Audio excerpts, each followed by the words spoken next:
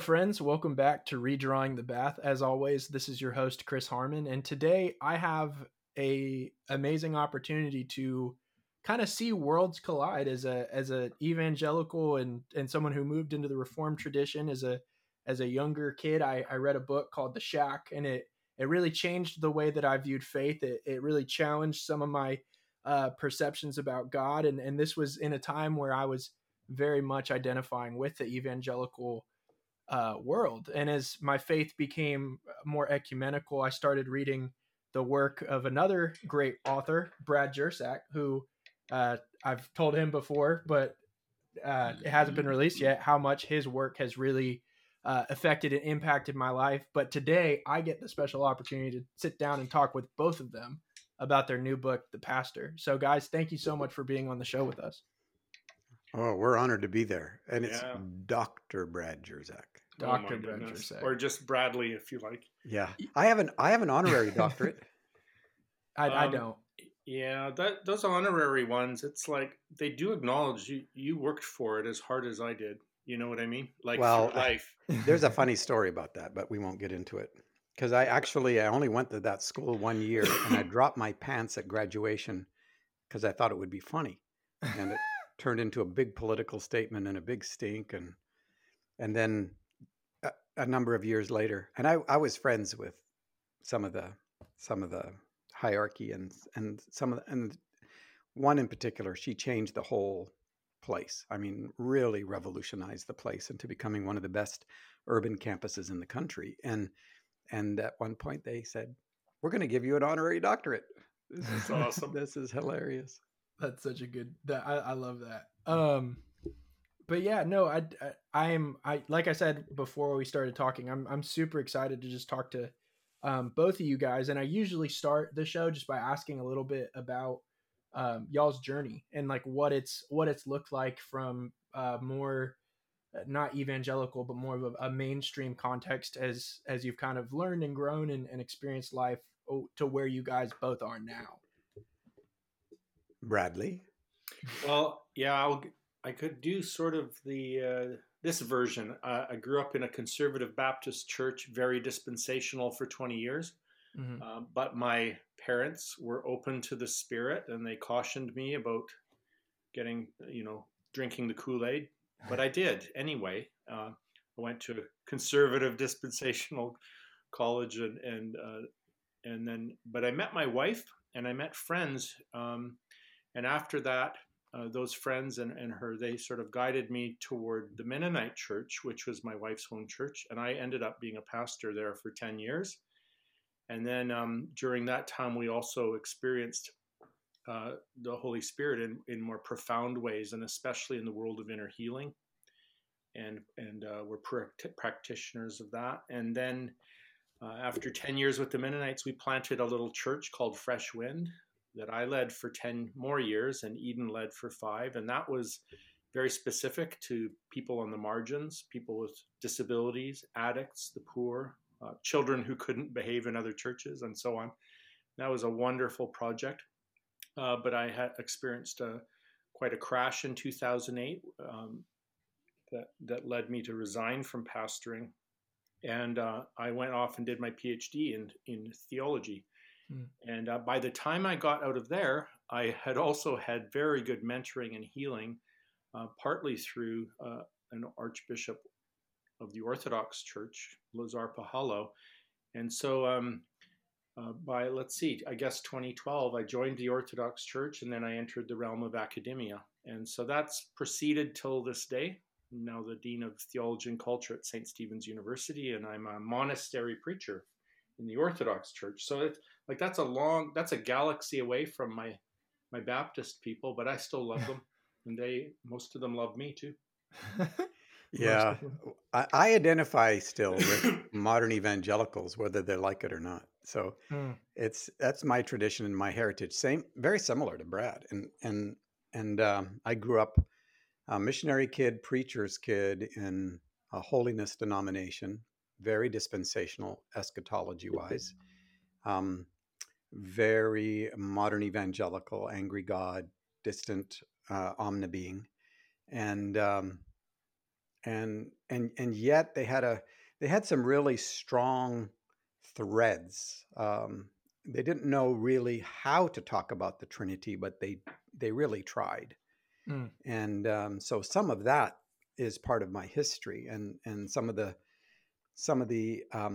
elegant parts of my own religious upbringing and tradition still resonate with me from then. I've so I identify in the sense that that's where I come from, and those are my people, and I understand them. I know what they're afraid of most of the time, and Mm. um, and I know why they're angry with me.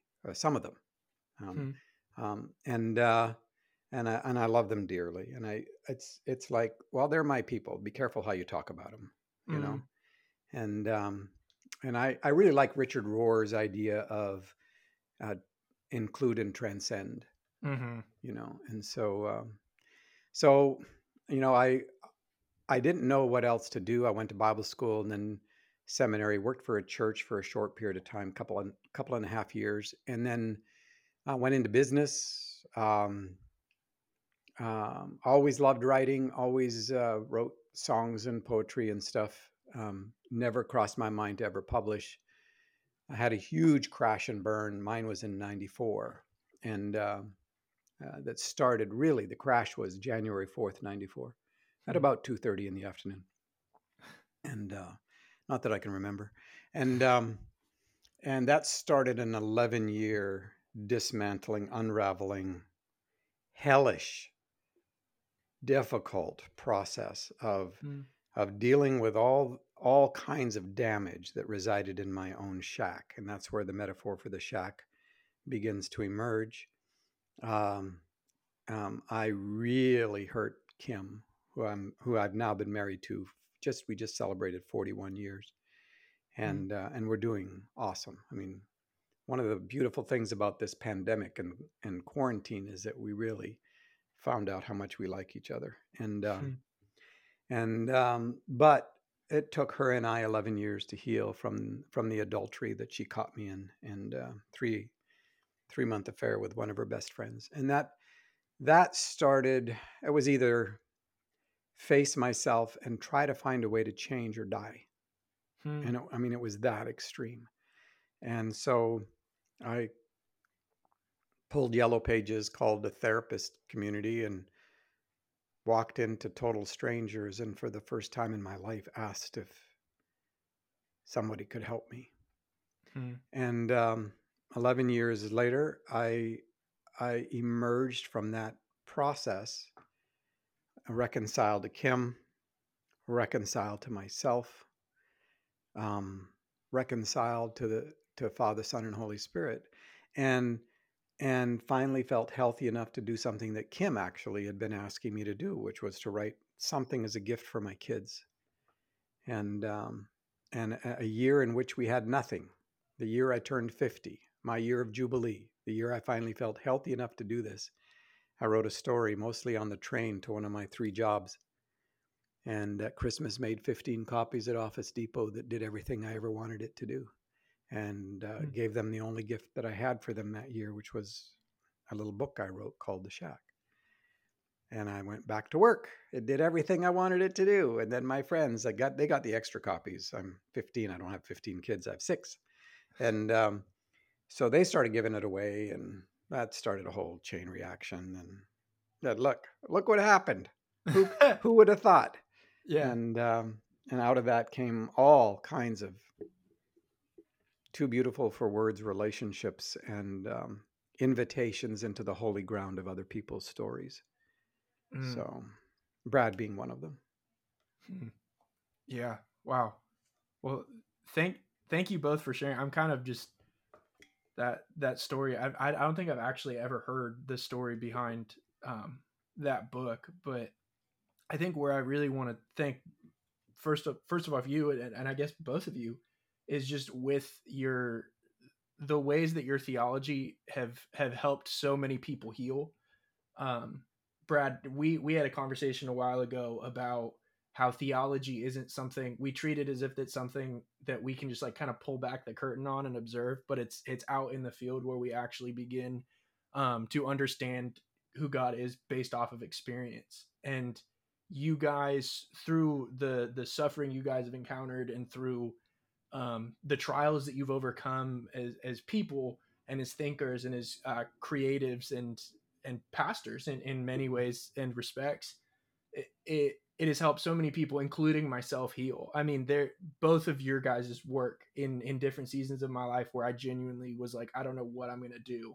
Like, I don't know how I'm gonna bring these things back together. I don't know how I'm gonna be in love with Jesus. I don't know how I'm gonna deal with this emotional trauma from being emotionally abused by addict parents. Like, I don't know how I'm gonna deal with these things, because of the pictures of God that you guys can portray and bring to revelation based off of the experiences you guys have had.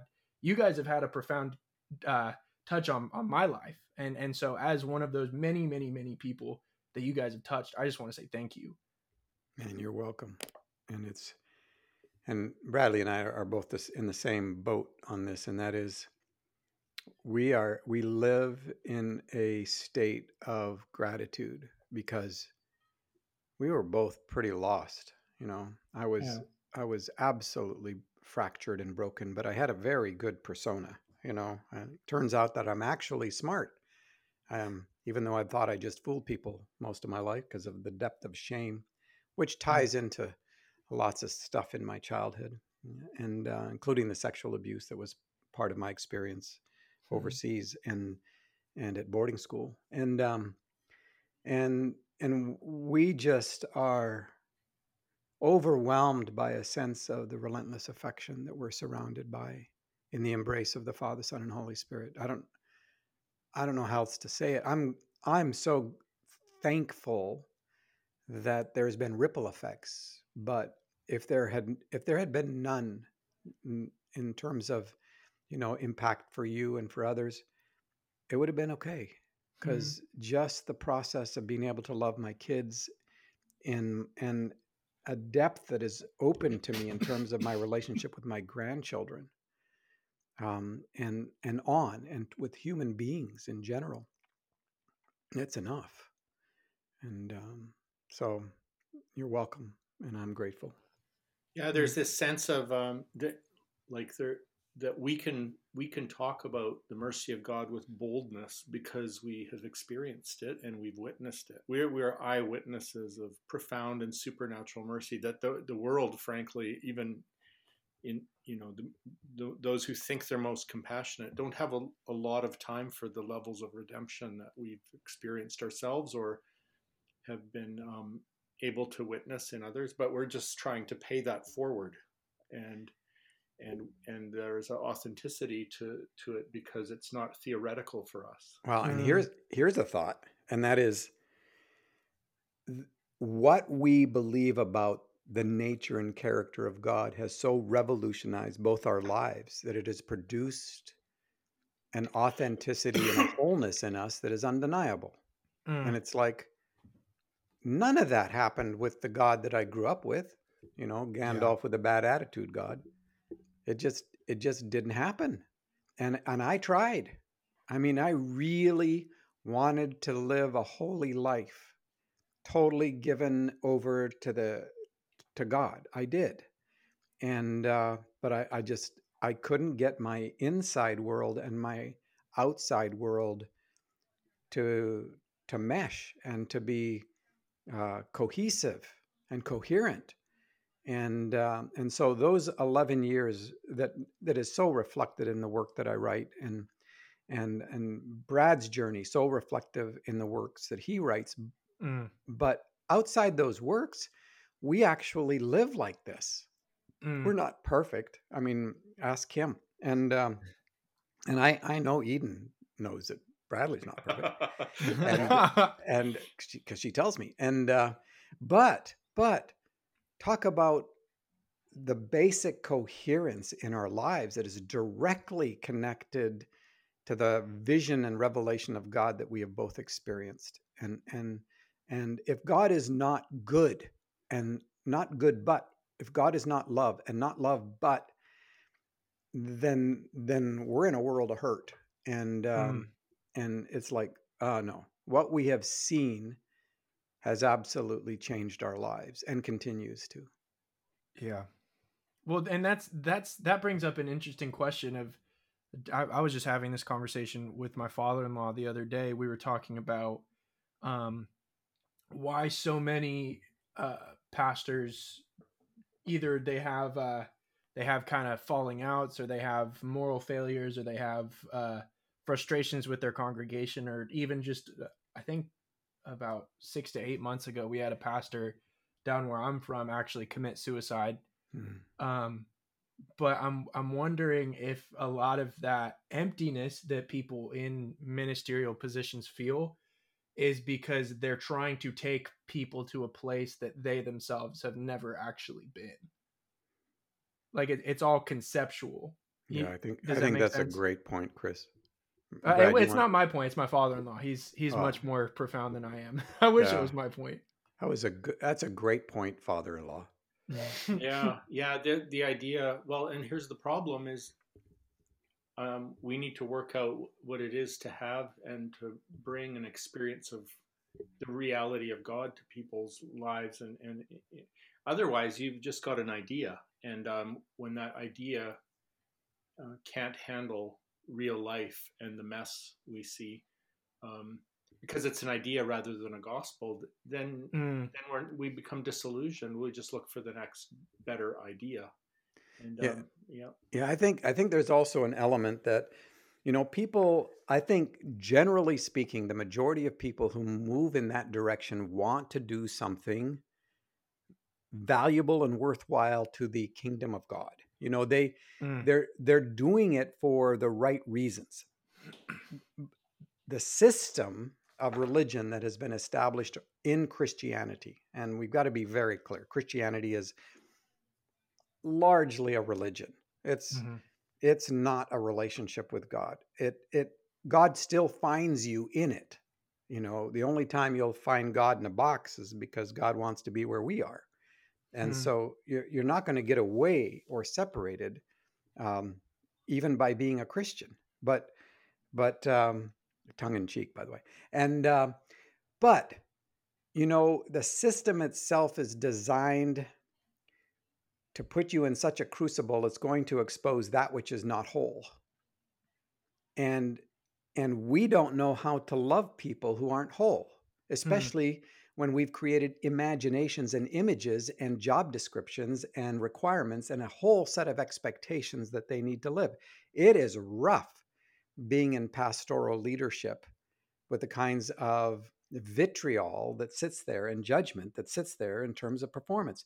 There is a real connection between um, the inability to be authentic in pastoral leadership and the prevalence of disastrous failure.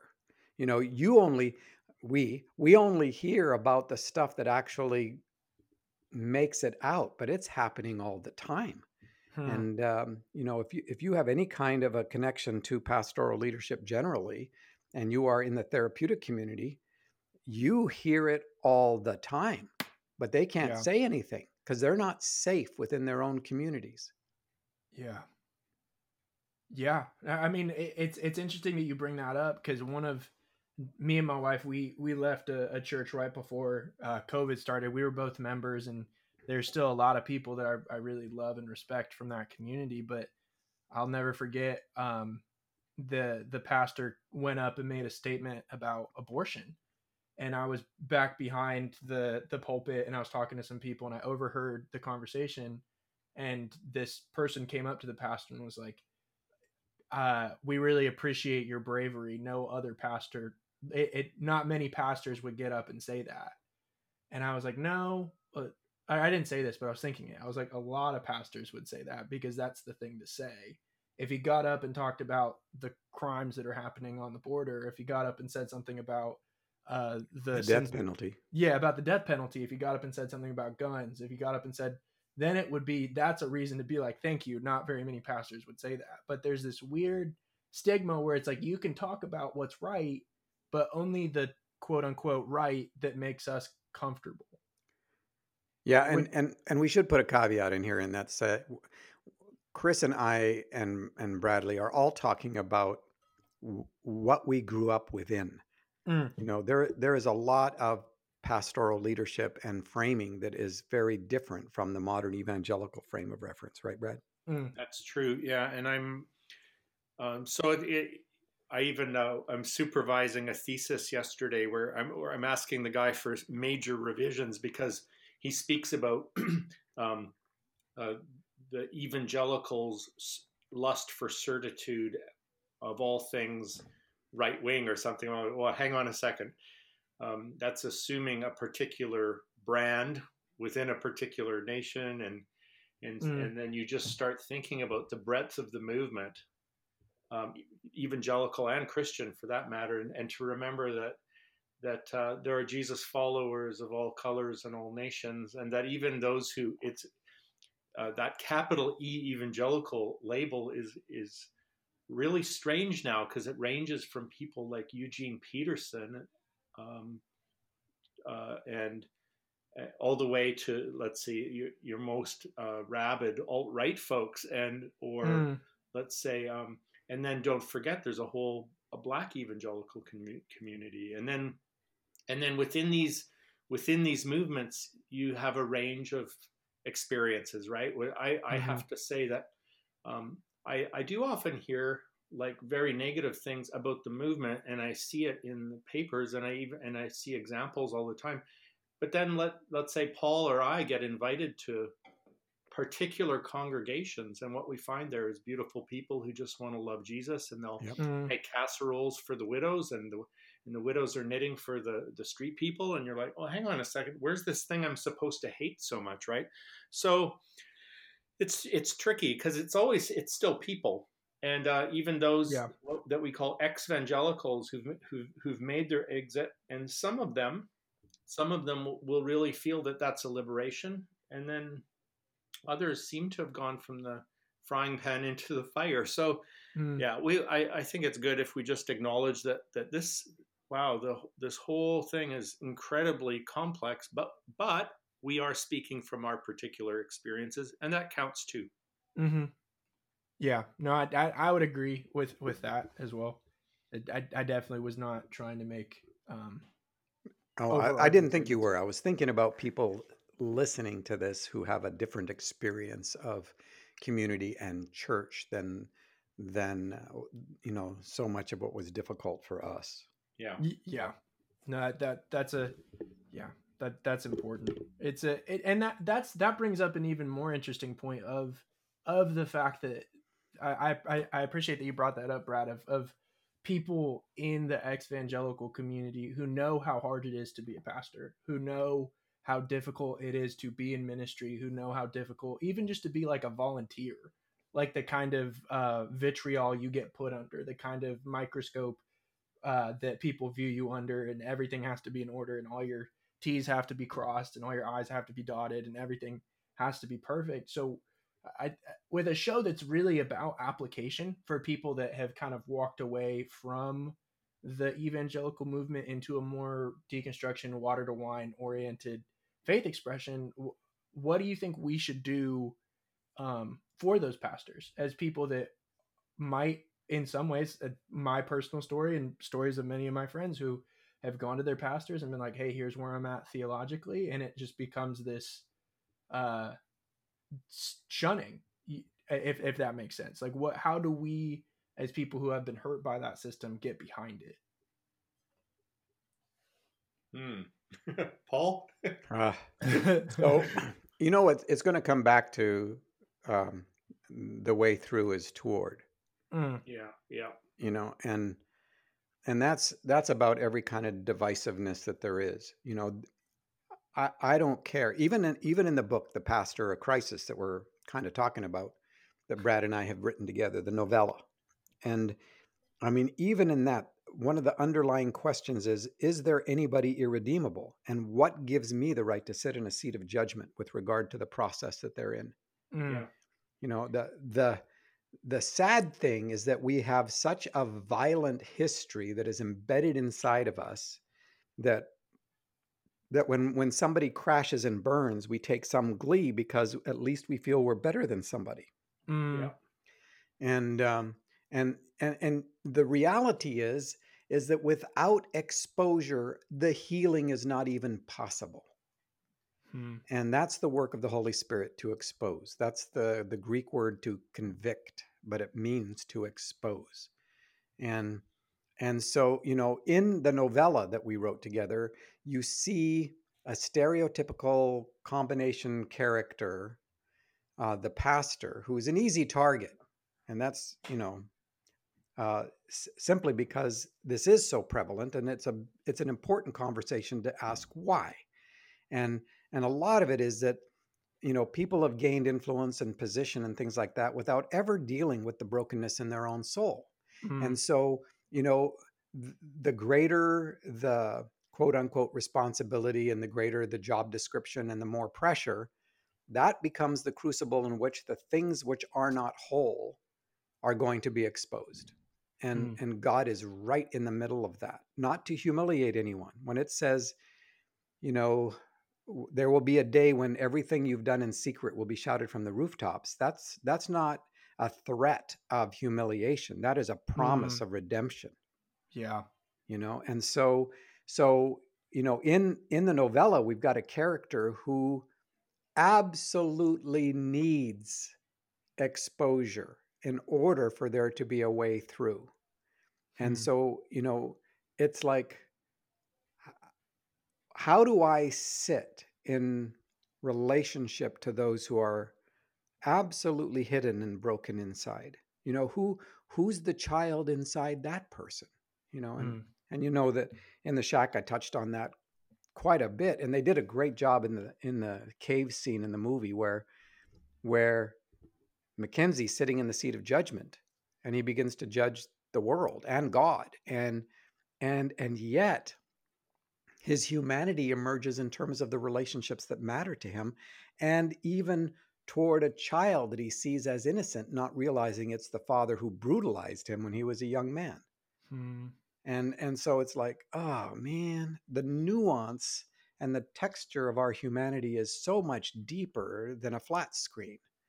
And it's like, so how does transformation find a way inside the brokenness of a human soul? And that's what we're trying to explore, without pulling punches, without being a, a Christian book, Mm.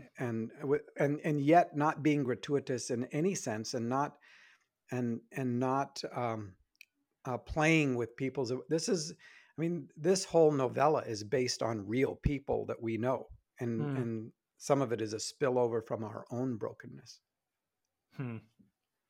Yeah, Yeah. I liked what Paul said there about that word toward, right? And so, in the sense of when we orient ourselves towards the light of divine love, we experience that eternal kind of life or fullness of joy and so on. When we turn from it, we create a shadow, and in that shadow, all sorts of horrible things can happen. And that's what we see in this story about the pastor, in in hiding from the light, in orienting himself away from divine love. Really, he's created his own hell. Hmm. And that it's not a metaphor for hell. Hell is a metaphor for that. Yep. And Yep. and so and the beautiful thing, and Saint Antony the Great said this, that God no more turns away. So in terms of toward, he's toward us. He's always toward us. He no more turns away from the sinner than the sun stops shining for the blind man. So here we have this pastor, and for him there's a real blindness and a hellishness and an alienation, and yet the relentless love of God is pursuing him even into, as the opening scene, he's in a psych ward. Mm.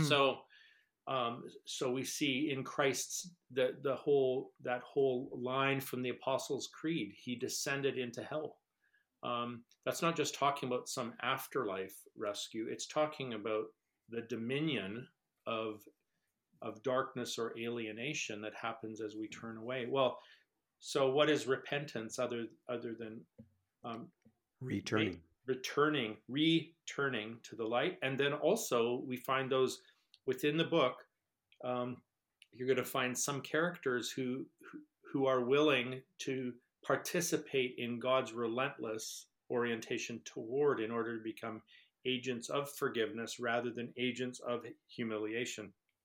And I think that's the problem with this, you know, what Christ says about things being exposed, that's meant to be for good, but often we thought, well, we'll do his job for him. and and in doing his job, we actually create the very oppression that he would be wanting to save us from.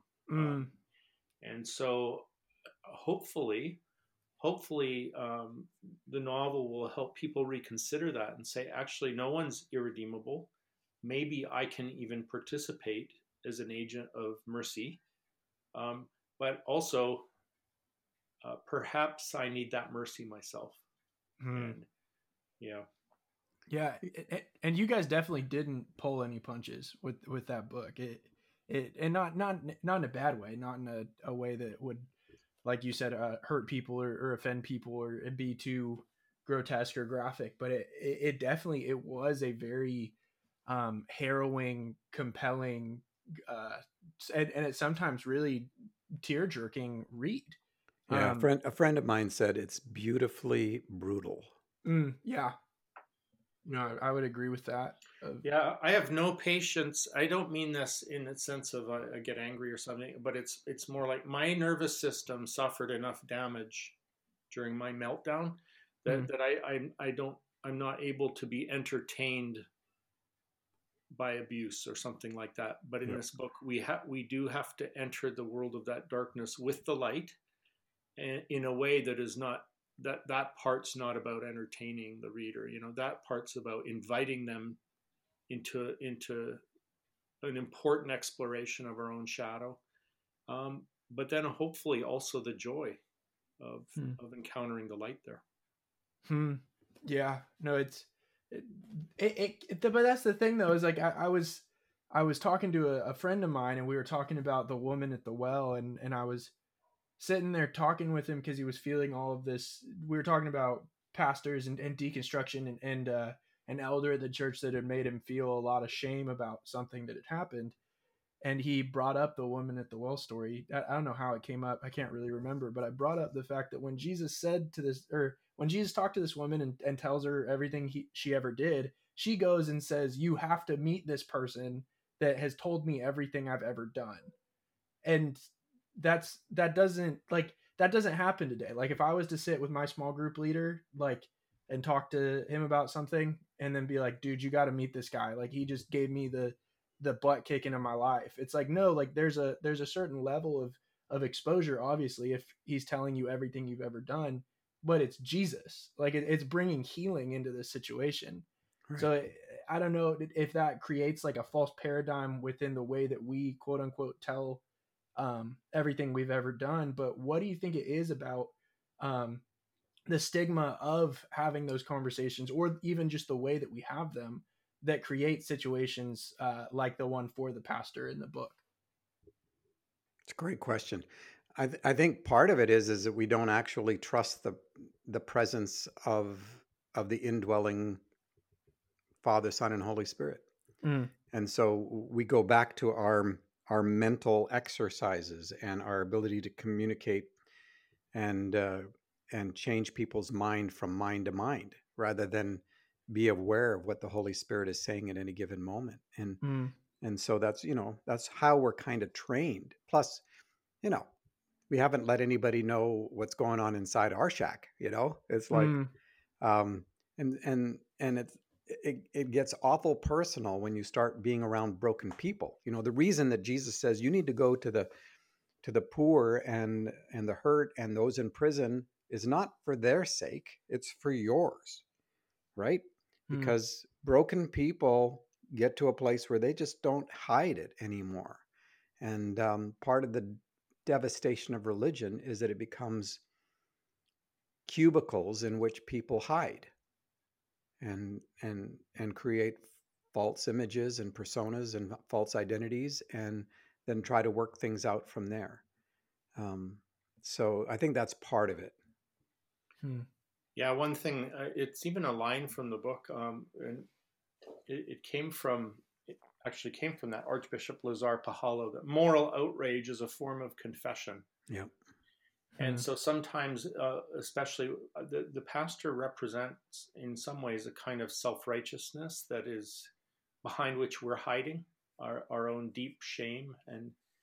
And so when we see people like the pastor in a public arena that have a crash, Paul referred earlier there to how there can be a kind of perverse glee in seeing it. I think that the redemptive side of that is we do like seeing we do like seeing corruption made right, but it's more like there's this ugly side to it, that it's like, well, that it felt good that the hypocrite actually is exposed for his hypocrisy, and but that's it's just showing the kinds of armor that we put on ourselves. And if we can remember that beneath that there's a suffering soul there, and in fact, to treat then the gospel as an encounter with the great physician. And in fact, I think we called Dr. Hope at one point. She's a psychiatrist in the psych ward. We just say she's a great physician, and it's just echoing this thing of that this journey is not about overcoming just overcoming our depravity somehow through punitive means. It's about healing broken people. And my goodness, I am and was one, and I'm in a healing journey that I really appreciate. And now that's the grid through which I understand the gospel now. And I think that's the way to practice this with people. In fact, I'm one of these unusual people. I go to formal confession, but the guy who does the confessions, he is not permitted to ask you what sin you've committed, or what you feel guilty about. His job is to say, what's troubling you? And he directly approaches it as a doctor of the soul. And that's, I think, what's going on even in a parable like the Good Samaritan. Jesus is the Good Samaritan who has dropped off the half-dead guy to this hostel, and he's transfigured it into a hospital or a hospice. And then he says, I'm going to leave them here with you, and I'm giving you everything you need to bring them back to health. And then here's the clue that it's Jesus. And when I return, if there was anything lacking, from what I provided, I'll pay you back in full. Don't worry.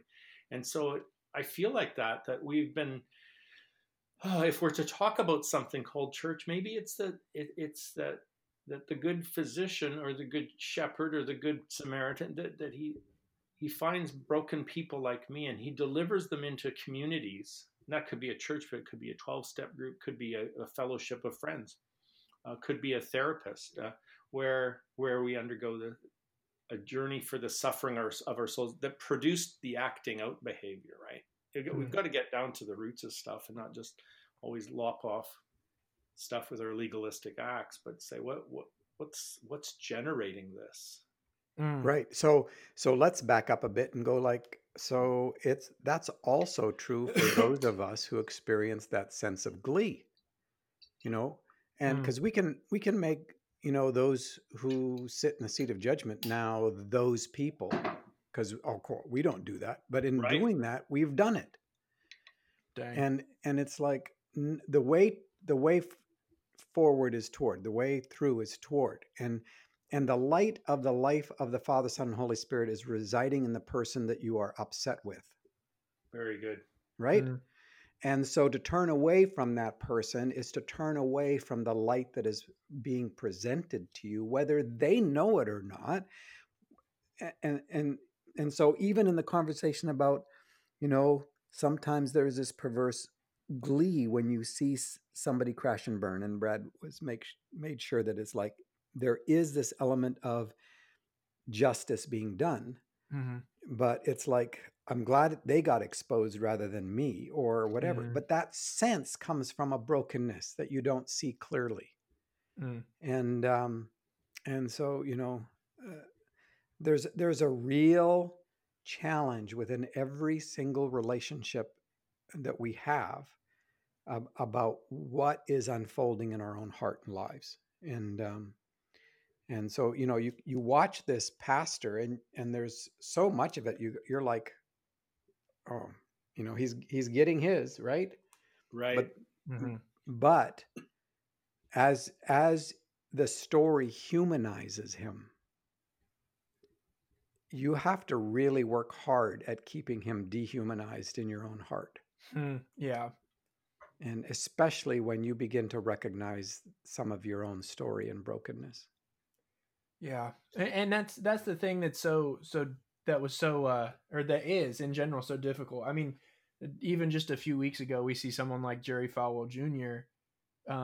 Have his whole thing, and you have Eric Metaxas punch someone in the face at a rally, and you have these situations where it's really easy for me to other these people, like Yeah. these two individuals in particular, because I'm like, these guys are whatever words you want to use. And I think the in my not wanting to include them mindset, which is more often than not, I kind of lean into texts like the removal of the lamppost in Revelation. I'm always like, oh well, that's just the removal of their lamppost, so I guess I can be kind of like good with the fact that this person's alienated now. So as people that and especially with your book and in general, it was it even with the humanization of the pastor, there's still these points where you're like, but he did horrible things, like he's made horrible choices. So like I still want to be like, yeah, but like justice was done, his lampost's been removed, he's experiencing hell, like that's okay. Like there's a part of me that's like, that's okay. So what how do you overcome something like that? Like how do you overcome that knee-jerk reaction, and also, I mean, possibly that proof texting of scripture to be like, they deserve that.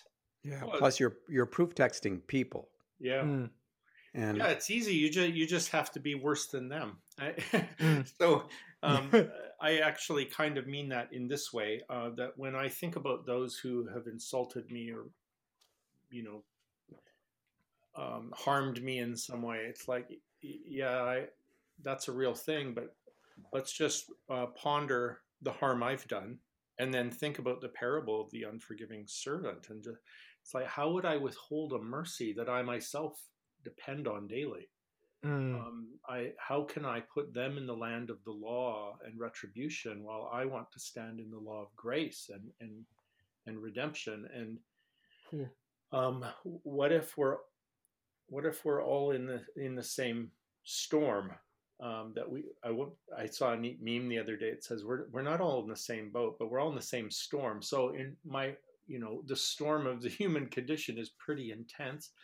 I got in a pretty good boat compared to some people in terms of weathering it with good friends and the nation where I live and the kind of community. I've got a pretty good boat, but it's the same storm, right? And so to Mm, say, well, I'm going to just, oh, thank God they got thrown out of the boat. You're like, that's so.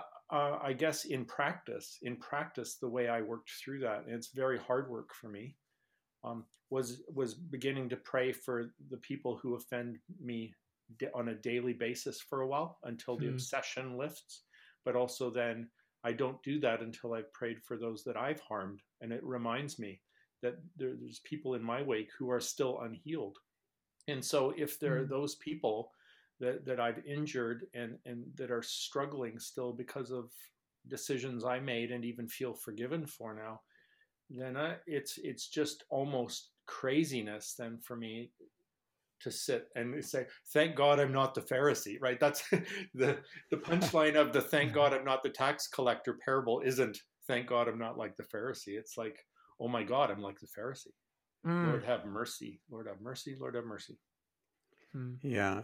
Let me use an illustration, and it's from my own experience, which is, that's where I'm going to draw from. And it's not to tell you this illustration is a little bit of a two-edged sword, because on the one hand, it sounds like, oh, what good choices you made in this situation. This illustration actually reveals the depth of the kind of work that the Holy Spirit's been doing in my own heart, because this would have never happened 20 years ago, 30 years ago.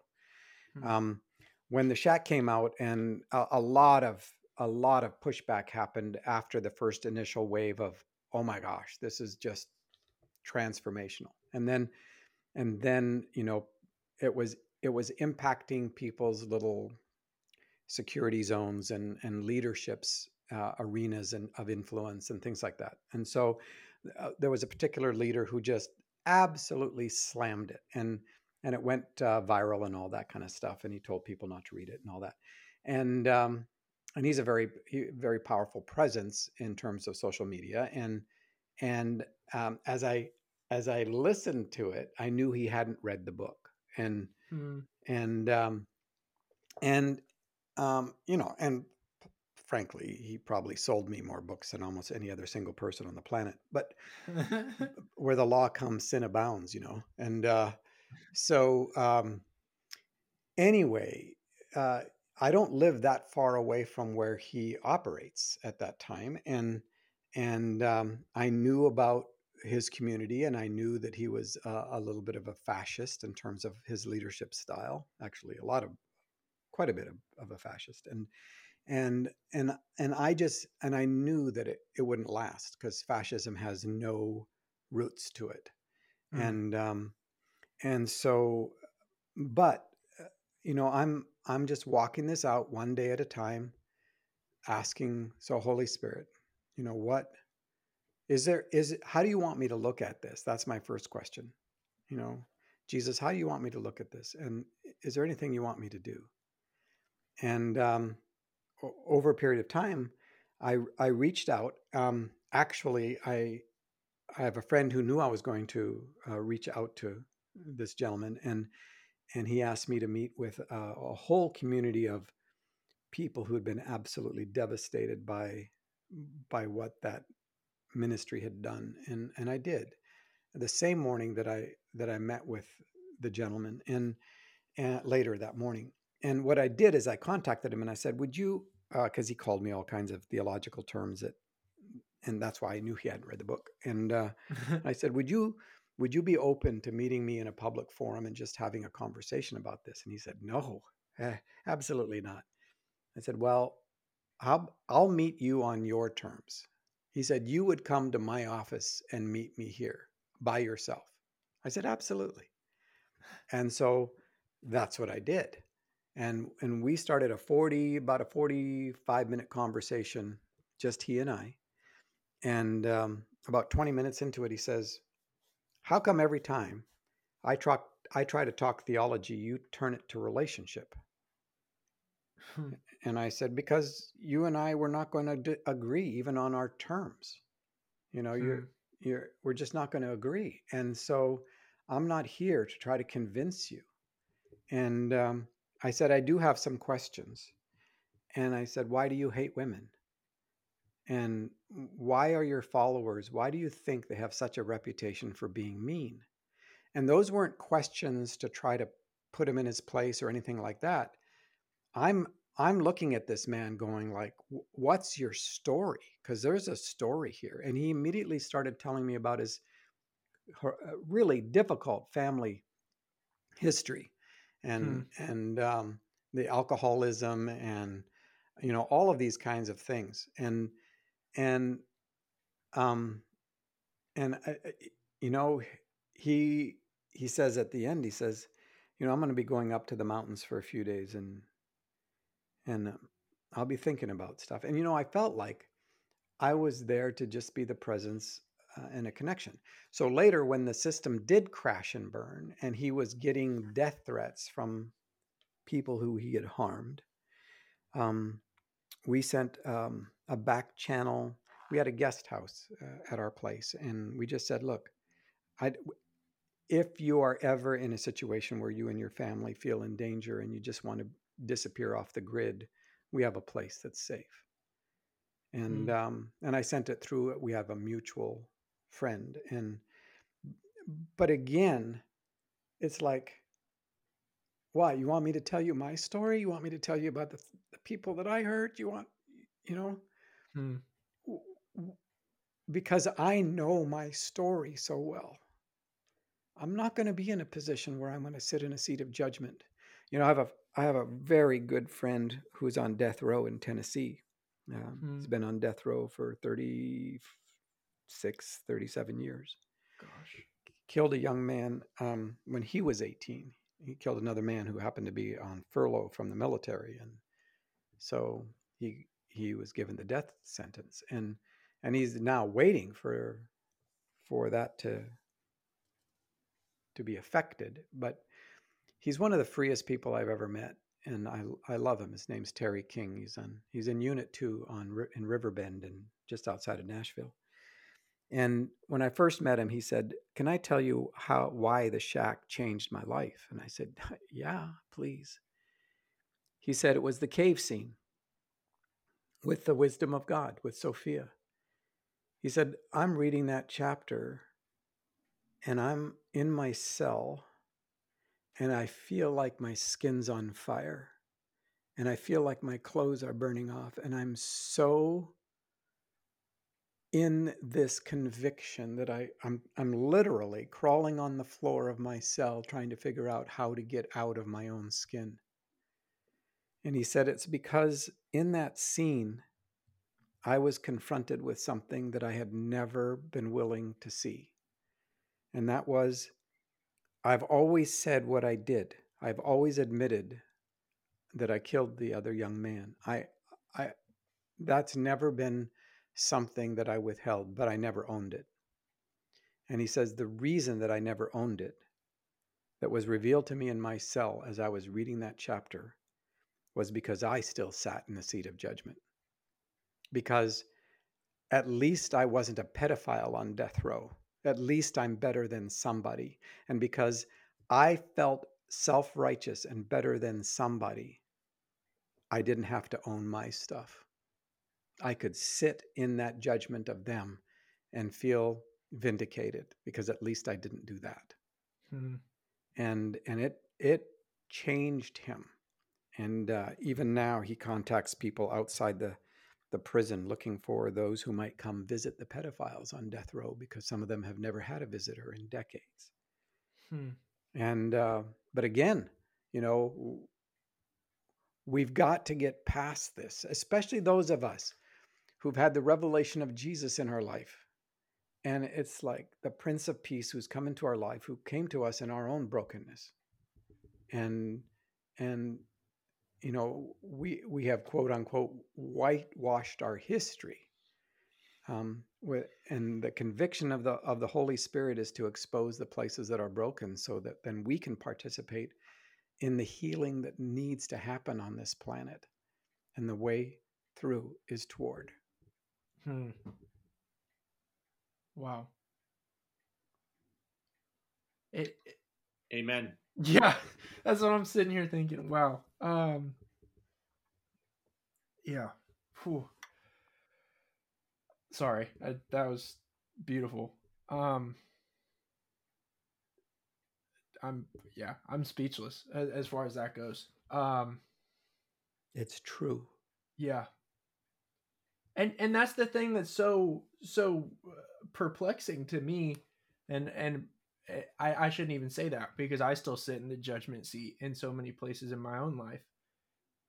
But it's what's so perplexing to me that especially with that story, is there's always someone else that we can look to and be like, at least I'm not that person. At least I'm not doing this. At least I'm not. I did this, but I didn't do this. And like you said, that actually hinders us from owning it. That hinders us from actually being able to be free from it. And why do you think we've even perpetuated this idea that it needs to be better? Like, or we as people need to be better than owning our stuff? Why have we projected this idea that we can't come clean and actually, like, we can talk about it, like we can all sit around and confess to our buddies whatever things we've done, but we can't actually like own it? Let me ask it a different way. What would it cost you to step down from the seat of judgment? Really, what would it cost you? I think, is that a rhetorical question? No. I think nothing and everything at the same time. I think you're right. but talk about it. Tell me why. Well, I think nothing, because it's not my seat to sit in. It's something that I've never, I don't want to say earned, but it's not my rightful place, and so it's not a place that I actually like have the authority to sit in judgment. And then, but at the same time, it's everything, because if I give that up, then I don't have the ability to. I don't have the ability or self-perceived ability to sit in judgment of other people. Yeah, you don't get to be God anymore. That's a crucifixion right there, you know. It does go back for me to Paul's cave scene in the shack, and in my own way transposing that to the cross and the dilemma it presents there.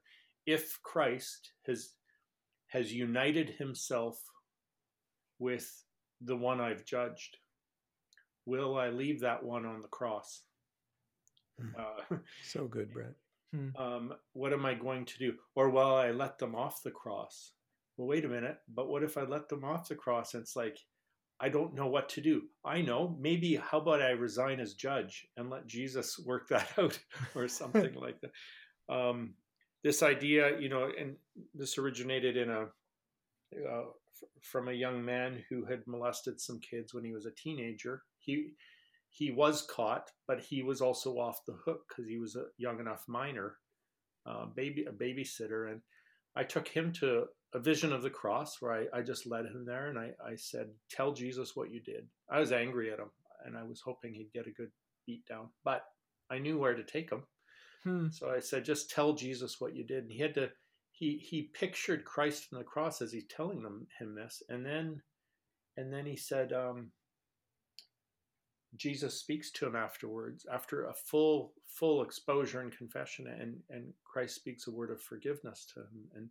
And the guy says, that was too easy. And then Jesus looks and said, no, it wasn't. No, it wasn't. You know, so that'd be an example of an encounter where we see the one on the cross. Just really, in a moment like that, you realize I am entirely disqualified from judging, condemning, from even making the choice or the verdict myself. It's just the best I can do is walk people there and let others walk me there. I think it exposes how much we don't know who we are in Christ. Yeah. You know, I think it's a huge exposure that we actually think, well, God's not good at this. Somebody's got to pay. This is why we have a sacrificial system, yeah. So somebody's got to pay, and if God's not going to enact, you know, the judgment that I think needs to be meted out, I'm going to. And if I can't do it in physical form, I can sure do it verbally. Yeah. Or even just like in my stupid imagination, right? Yeah. Like in my imagination, I'm getting all this vindication. It's like totally a fantasy. And all it does is keep the hand of judgment on my own throat. Yeah. And they might be quite happily walking through life, not even thinking about me. You know. I think, and that's a good point. I think the reason why it's the pastor a crisis is that the word crisis is the English word from which we derived from krisis, which is the Greek word for judgment. That's one of the words for judgment. And the beautiful thing about the crisis is that it is an exposure. It's an exposure. It's an exposing process. And that's where hope dwells. Our problem is that because we sit in the seat of judgment, when the exposing happens, we're not looking for healing.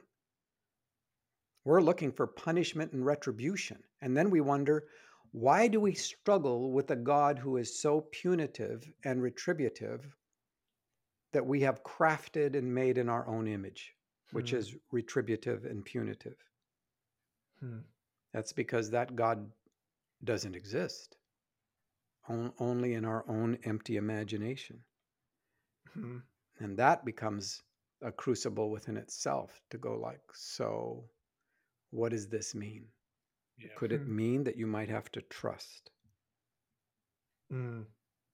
Trust the process, that someone who has better things in mind for us has it under control.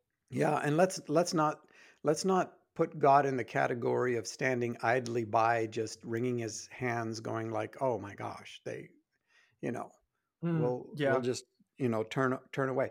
Like a McDonald says, "This is not a God who stands idly by while anything that is not of love's kind remains in you. Everybody gets salted with fire, but that fire is intended to redeem and purify and heal." Hmm. And even our need to be vindictive and retributive is going to be burned because it is not of love's kind. Hmm. Yeah. He is a fiery fury Yeah. of A- love. And with that in mind, I think a closing question would be, with all of the things that we've talked about in mind, with these ideas of crisis, these ideas of the ways that we've kind of put ourselves into positions um, of judgment that in turn create situations like the one that the pastor experiences. How do we facilitate, and I think this will be a question for this generation and the generation to come, as the church kind of leaves behind a kind of uh, I don't, again, like, not all evangelicals are the same, but this kind of borderline fascist evangelicalism that is so pervasive in the media. When we're walking away from that, it's going to become an important question of how are we going to create our communities to facilitate for leaders environments that don't create situations like that, or even just for people. And but I also want to keep in mind, as we've probably all experienced and witnessed and walked with people through varying degrees of abuse, how do we create systems that are grace filled, but how do we also put our foot down firmly and salt with fire situations of abuse? Bradley? Thinking. what I'm think well, what I'm thinking about are actually the 12-step communities, where it's a place where you have a kind of non-judgmental listening, but also like a fear. You're required to go through a fearless moral inventory with a trusted companion. Mm. And so on the one hand, it's an absolutely safe place to share honestly, but it's also, the excruciating pain of doing a fearless moral inventory, and that's what Paul was describing in his work with in therapy. I would say that phrase is really helpful. He did a fearless moral inventory of not just wrongs he had done, but the defects of character and the wounds that drove them all the way back to childhood trauma, and he did it with um, that kind of exposure was done with a safe person who wouldn't backstab or crucify him for telling the truth. And we have not done well at that, really. That we have made disclosure and humiliation marriage partners in a really ugly way that that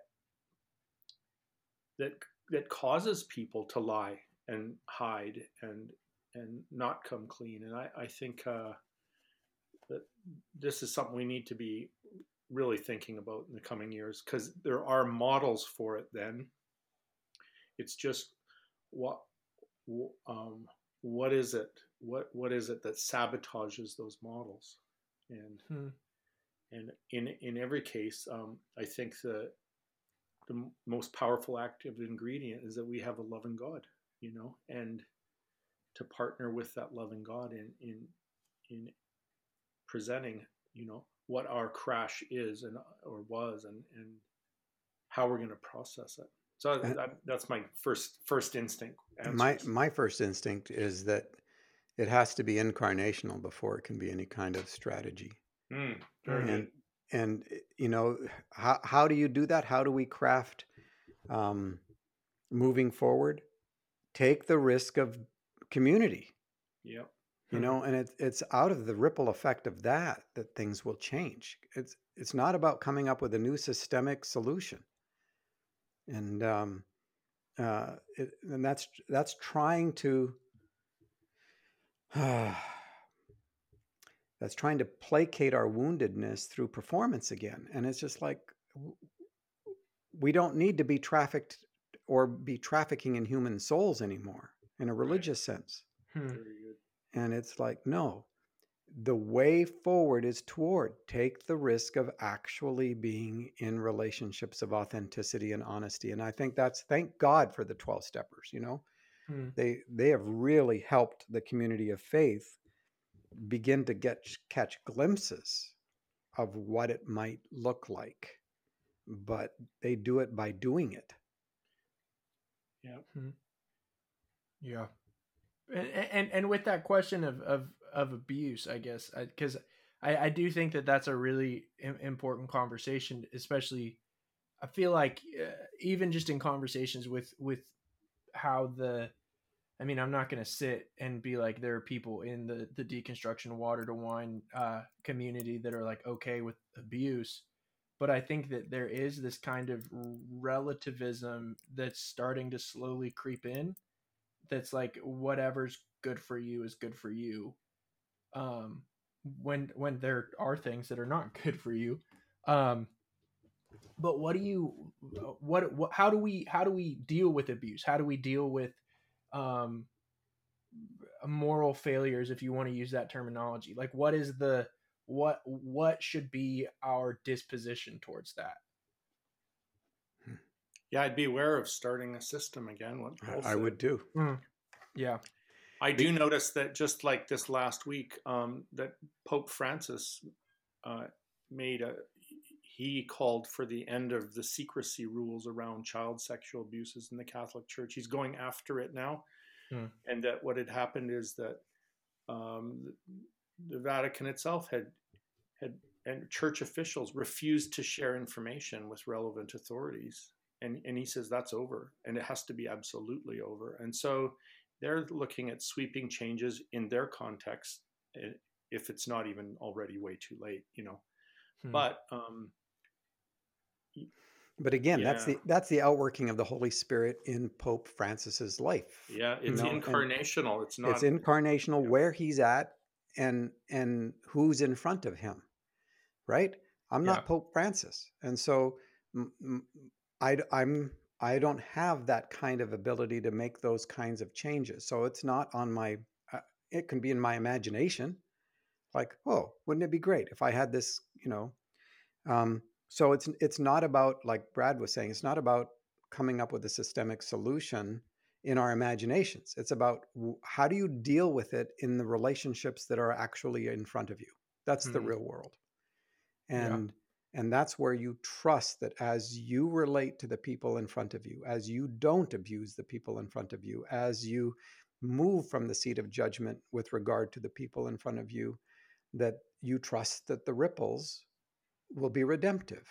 And if you end up, you know, being a Joseph in Egypt or a Daniel in Nebuchadnezzar's courts, or Darius actually, but if you end up there, that's where the Holy Spirit will then allow influence and impact by your presence. But it's like that's no different than today.